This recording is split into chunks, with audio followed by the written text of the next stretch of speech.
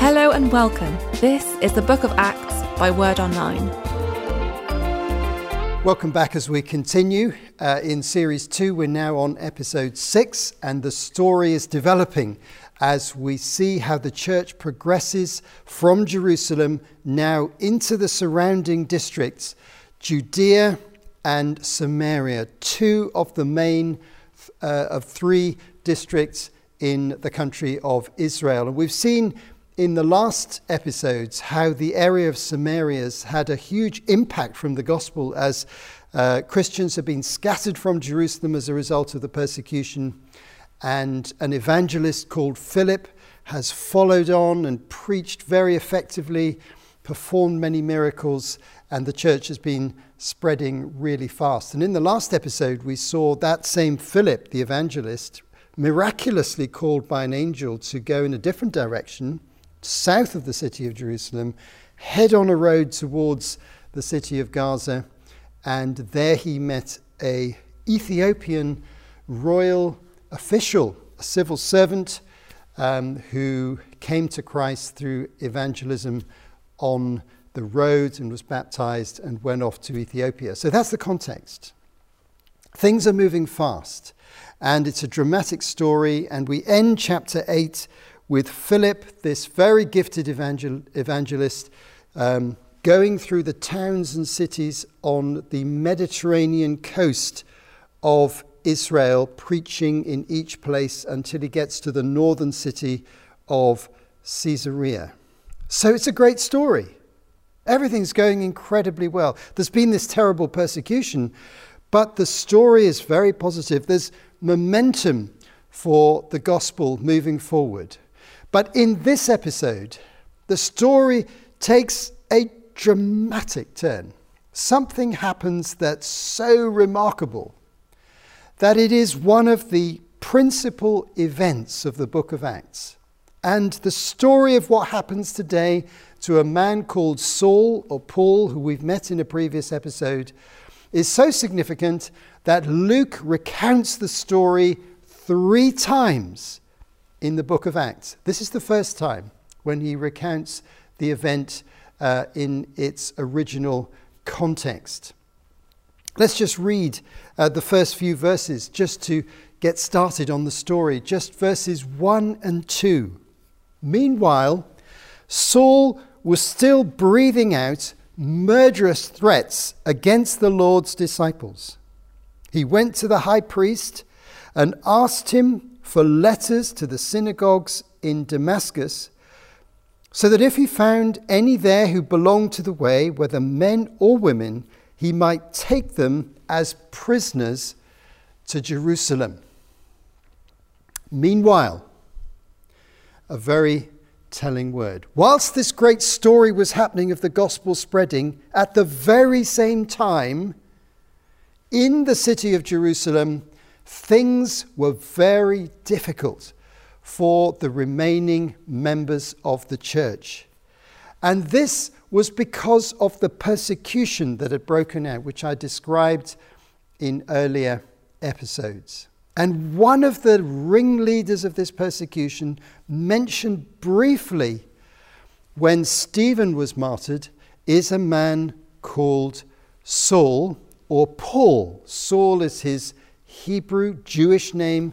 Paul is his Greek name.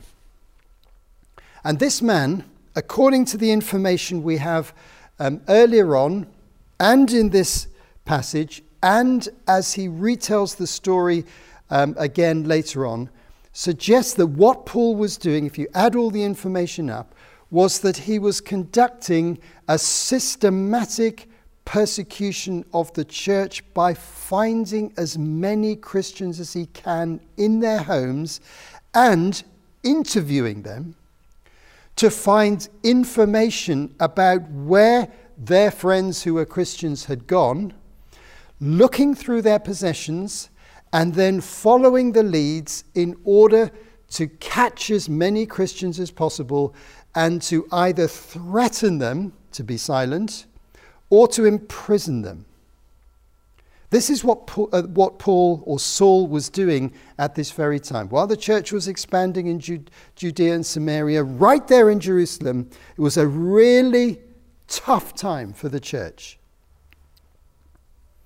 On one occasion, according to Paul's account when he retells the story in Acts 22 verse 5, on one occasion, whilst interviewing some Christians in Jerusalem, he found some letters and some information that they had fellow believers in the city of Damascus, a city that's about 250 kilometers northeast of Jerusalem, a major city at the time. And he decided that he wanted to go to Damascus to find these believers and take them captive to imprison them in Jerusalem. And that's the context of what he is doing here. He's discussed it with the high priest, Caiaphas the high priest, and got permission to go on this journey. And it appears that some Christians have fled to Damascus, this city, and Paul is out to find them. So Paul made a decision that he was going to go to Damascus to find these Christians. This is the context of the story that we are going to read now and the extraordinary events that happened at this time. Now, Damascus was a very major city on a major trade route between the north and the south. Israel was in the center of a major trade route, and this trade route ran through both Damascus and Jerusalem area. So it's a big city, a bustling city, a commercial city. It was not a Jewish city. It was outside the land of Israel, though there was a Jewish population there. And it was right on the eastern border of the Roman Empire, very near the end of the Roman rule. And this is where Paul went on this occasion. Let's read verses 3 to 9. As he neared Damascus on his journey, suddenly a light from heaven flashed around him. He fell to the ground and heard a voice say to him, "Saul, Saul, why do you persecute me?" "Who are you, Lord?" Saul asked. "I am Jesus, whom you are persecuting," he replied. "Now get up and go into the city, and you'll be told what you must do." The men traveling with Saul stood there speechless. They heard the sound, but did not see anyone. Saul got up from the ground, but when he opened his eyes, he could see nothing. So they led him by the hand into Damascus. For 3 days he was blind and did not eat or drink anything. This event on the Damascus Road has become a world-famous event. It's a key moment in the advance of Christianity. We can imagine Saul heading into the city of Damascus, not far away, and the people he's taking with him, by the way, are probably temple guards from Jerusalem, probably armed guards, because if they're going to capture people and take them to prison, they're going to need force to do that. So he's got an armed guard with him, and something happens on that road. Something divine happens on that road. The light is a representation of the glory and the presence of God. So often the presence of God in the Bible is communicated to men and women in the form of an immeasurably powerful, bright light, brighter than any light that we know. And then a voice, the divine voice of Jesus, the risen Jesus. "Saul, Saul, why do you persecute me?" What a shock to Saul, who was humbled by this confrontation. He couldn't stay on his feet. He lost the ability to see for a temporary period. He was helpless suddenly. The man who was so powerful, now completely humbled. And when you lose your sight, all of a sudden, it's a deeply humbling and fearful experience. He lost orientation. In fact, he went into a state of shock. He wasn't even able to eat or drink. Something so profound had happened to him that he could hardly believe what had happened, and it completely contradicted everything he previously believed. He thought that the Christian story, the resurrection of Jesus, was all a complete load of nonsense, and he was really working to suppress it. And now, in this vision, Jesus appears to him risen from the dead in glory and in power, and shows Paul who he is and challenges him. Now, the guards were very confused. They didn't know what to make of what was going on. But they stumbled into the city of Damascus, found somewhere to stay, and waited to see what was going to happen next. But Paul was unable to see. His sight didn't come back straight away. So that evening, the guards would be talking to Paul and say, "Can you see anything yet?" "No, can't see anything." "Do you want something to eat?" No, I can't eat anything." "Do you want something to drink?" "Oh, I don't feel like drinking." This is a state of shock of somebody who's had a divine encounter that was totally unexpected and extraordinarily challenging, because everything he stood for was crumbling in his mind, crumbling in his heart, and he had time to think painful and difficult thoughts about his life.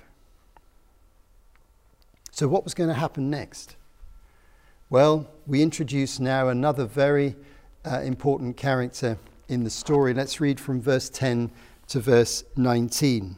In Damascus, there was a disciple named Ananias. The Lord called him in a vision. "Ananias?" "Yes, Lord," he answered. The Lord told him, "Go to the house of Judas on Straight Street and ask for a man from Tarsus named Saul, for he is praying. In a vision, he has seen a man named Ananias come and place his hands on him to restore his sight." "Lord," Ananias answered, "I've heard many reports about this man and all the harm he has done to your holy people in Jerusalem. And he has come here with authority from the chief priest to arrest all who call on your name." But the Lord said to Ananias, "Go. This man is my chosen instrument to proclaim my name to the Gentiles and their kings, and to the people of Israel. I will show him how much he must suffer for my name." Then Ananias went to the house and entered it. Placing his hands on Saul, he said, "Brother Saul, the Lord, Jesus, who appeared to you on the road as you were coming here, has sent me so that you may see again and be filled with the Holy Spirit." Immediately, something like scales fell from Paul's eyes, and he could see again. He got up and was baptized. And after taking some food, he regained his strength. Ananias was an ordinary disciple. In Acts 22 and verse 12, we have another reference to Ananias, and it appears that he had really good character. He was devout. He was committed. He had come to faith in Jesus. He was part of the church community that was just starting in Damascus. And he had a vision. He had an encounter with the Lord Jesus, speaking to him directly. And meanwhile, Saul had had another vision in which he'd seen a man called Ananias coming. God was preparing the way for these two to meet and for Ananias to be the instrument of moving Paul from this difficult position he was in into connection with the church and into baptism and into healing and into restoration. Ananias had a critical role, but he hesitated. For an obvious reason, as soon as Jesus said to him, the man you need to go and meet is Saul, Saul of Tarsus, that put terror in his heart for a few moments. Because all the Christians knew the name of the arch persecutor. All over the districts where they'd scattered, they knew that if Saul came to town, you were in trouble. And he was hunting people systematically. Just like modern secret police and military regimes seek out the church where there is active persecution. This is exactly what Saul was doing, and he had the means to do it. He had armed guards, he had the authority of the priest, he had money, he had permission, he had travel freedom. It was a risk for Ananias to obey this vision. What would happen if he got to Saul and found that it wasn't true? And there was Saul with these armed guards. They just arrest him and take him back to Jerusalem. He had to believe the revelation and overcome his fear in order to go to the house on Straight Street, right there in the city of Damascus, where he was instructed to go. He risked everything to obey the vision.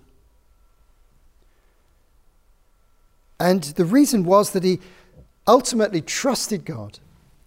He trusted that these words were true, and he was hugely impacted by the message that Jesus gave to him, which was that Saul had been chosen by God to be the number one communicator of the Christian faith in the whole region, not just amongst the Jews, but amongst all the non-Jewish people as well. So here is the ultimate statement of the sovereignty of God. The arch persecutor becomes the number one communicator of the gospel. The change is astonishing, and Ananias in a moment caught a vision of how great this reality was.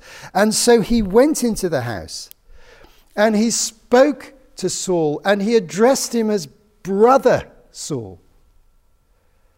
In other words, he affirmed his faith. The term brother or sister in the New Testament always refers to a fellow believer.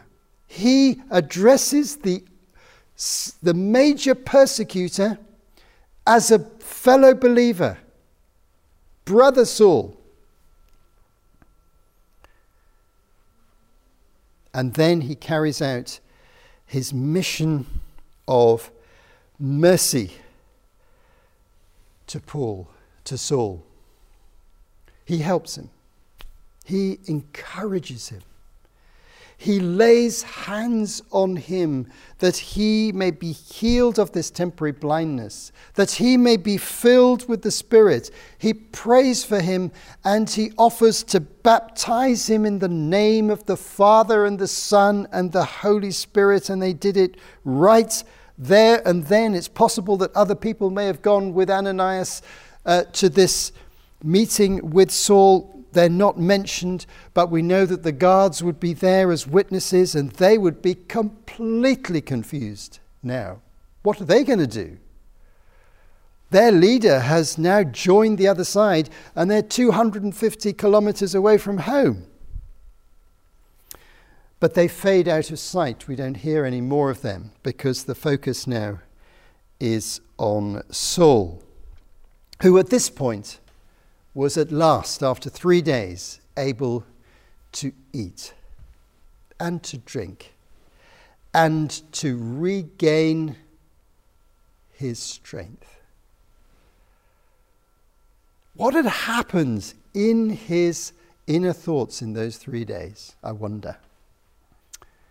Well, he'd been praying. We hear this from the passage here. He'd been converted. He had come to believe in Jesus, but he'd had 3 days to rethink his whole life. He'd had 3 days to come in utter humility and repentance to the Lord Jesus in prayer and say, I am truly sorry for the terrible things that I've done to your people. I'm truly sorry, Lord Jesus, that in persecuting your people, I've persecuted you. The very words that Jesus used in his message. You're persecuting me. And sometimes in Christian history, we do have this extraordinary experience where people who were persecutors then become converted, and their repentance and their shame is an overwhelming emotional reality when they realize that to persecute a Christian is to actually attack Jesus Christ personally. And so he had 3 days in which to humbly confess his sins, go through all the things he'd done, reevaluate, and just ask for help. Lord, help me. What's going to happen next? He was in a position of total weakness and fragility and shock. But then came Ananias. And what joy there must have been when he was baptized. Just imagine that situation. No doubt there were tears of joy on account of this astonishing miracle that had taken place a few days earlier on the Damascus road.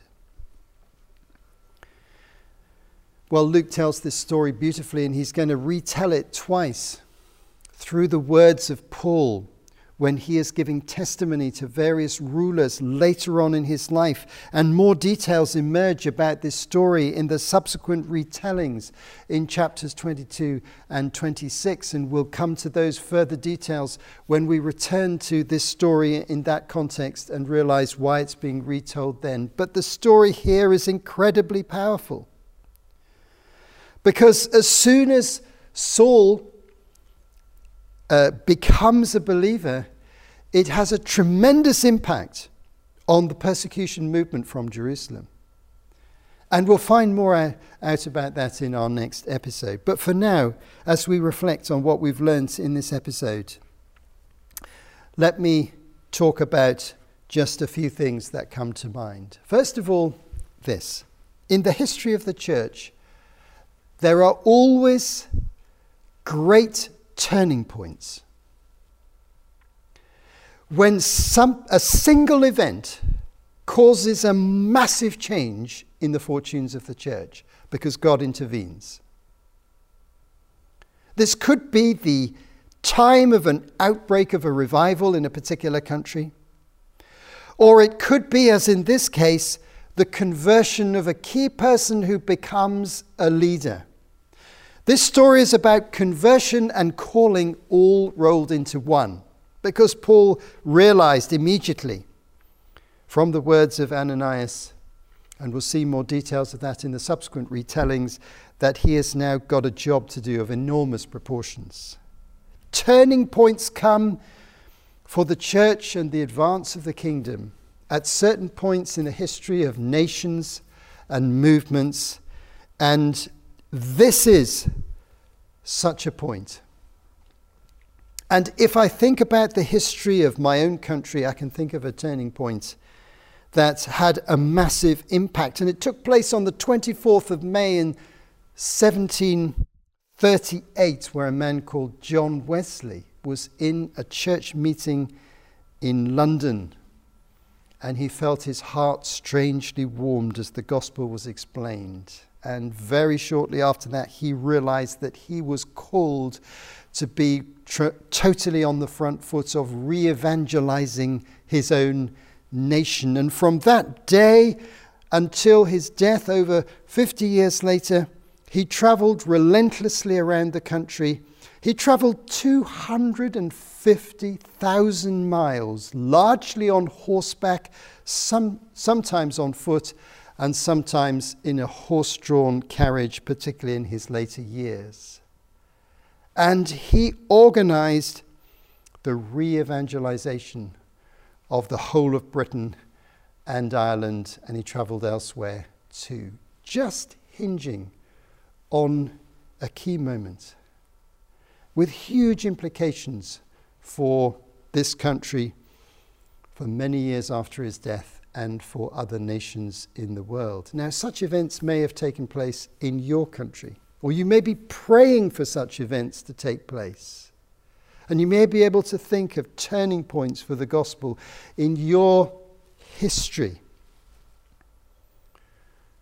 And if you can't think of those right now, you can pray that such an event may happen as happened to Saul, because the early church in Jerusalem prayed for their persecutors, and God reached out to Saul and he was converted. But let's think too in reflection not just of the great leaders but of the ordinary disciples, because there are two people in this story and they both matter. Let's not forget Ananias, because this story also tells us that ordinary Christians are very, very important in the service of God and the advance of the kingdom. What would have happened if Ananias had said, "No, I'm not willing to do that"? A problem would have emerged. God is always looking for ordinary Christians who are willing to play their part, however insignificant. Ananias disappears from the story after this event. But he's important. God uses great leaders and he uses ordinary people, and they need to work together in order for the kingdom to advance. And you may feel, well, I'm that ordinary person. Well, you can see yourself, I hope, in Ananias in terms of character and availability. Just be available for the things that he wants you to do. Paul reflected on this astonishing occasion in the book of 1 Corinthians. And we're going to end with just a brief reflection on Paul's thoughts about his calling. You see, in the New Testament, the word apostle primarily refers to those that Jesus called to be with him, to be witnesses of his resurrection, and to be founders of the church with a unique authority.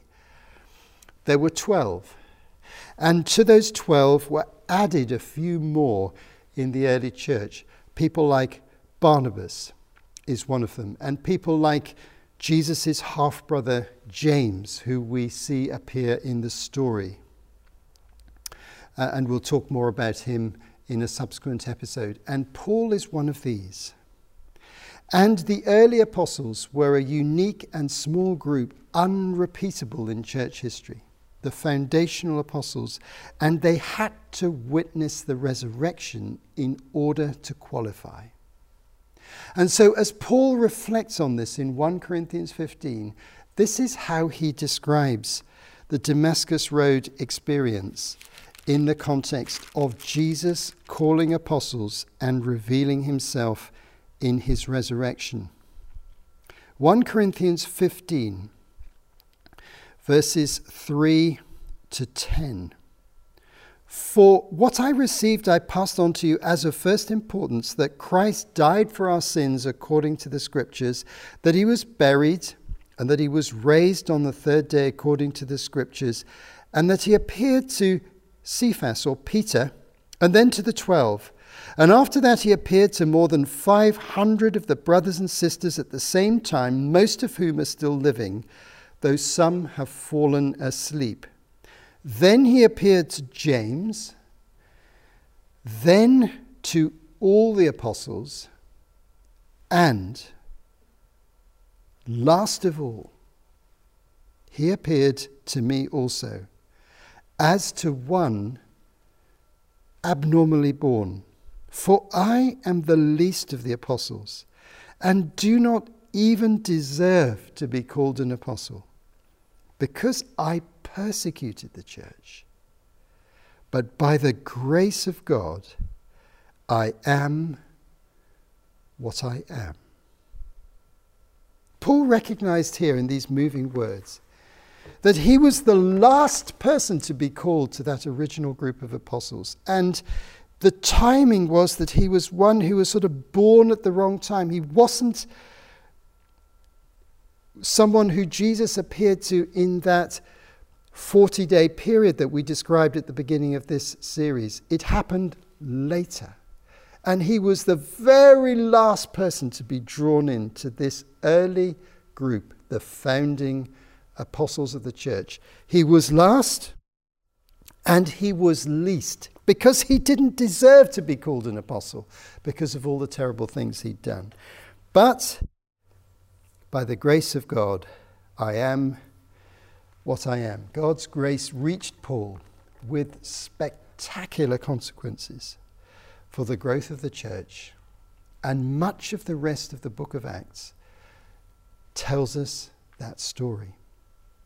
A story that emanates from the Damascus Road conversion of Saul, who became Paul the Apostle. Thanks for joining us, and I hope you'll join us again for the next episode. You have been listening to Martin Charlesworth for Word Online. To find out more, visit wordonline.org.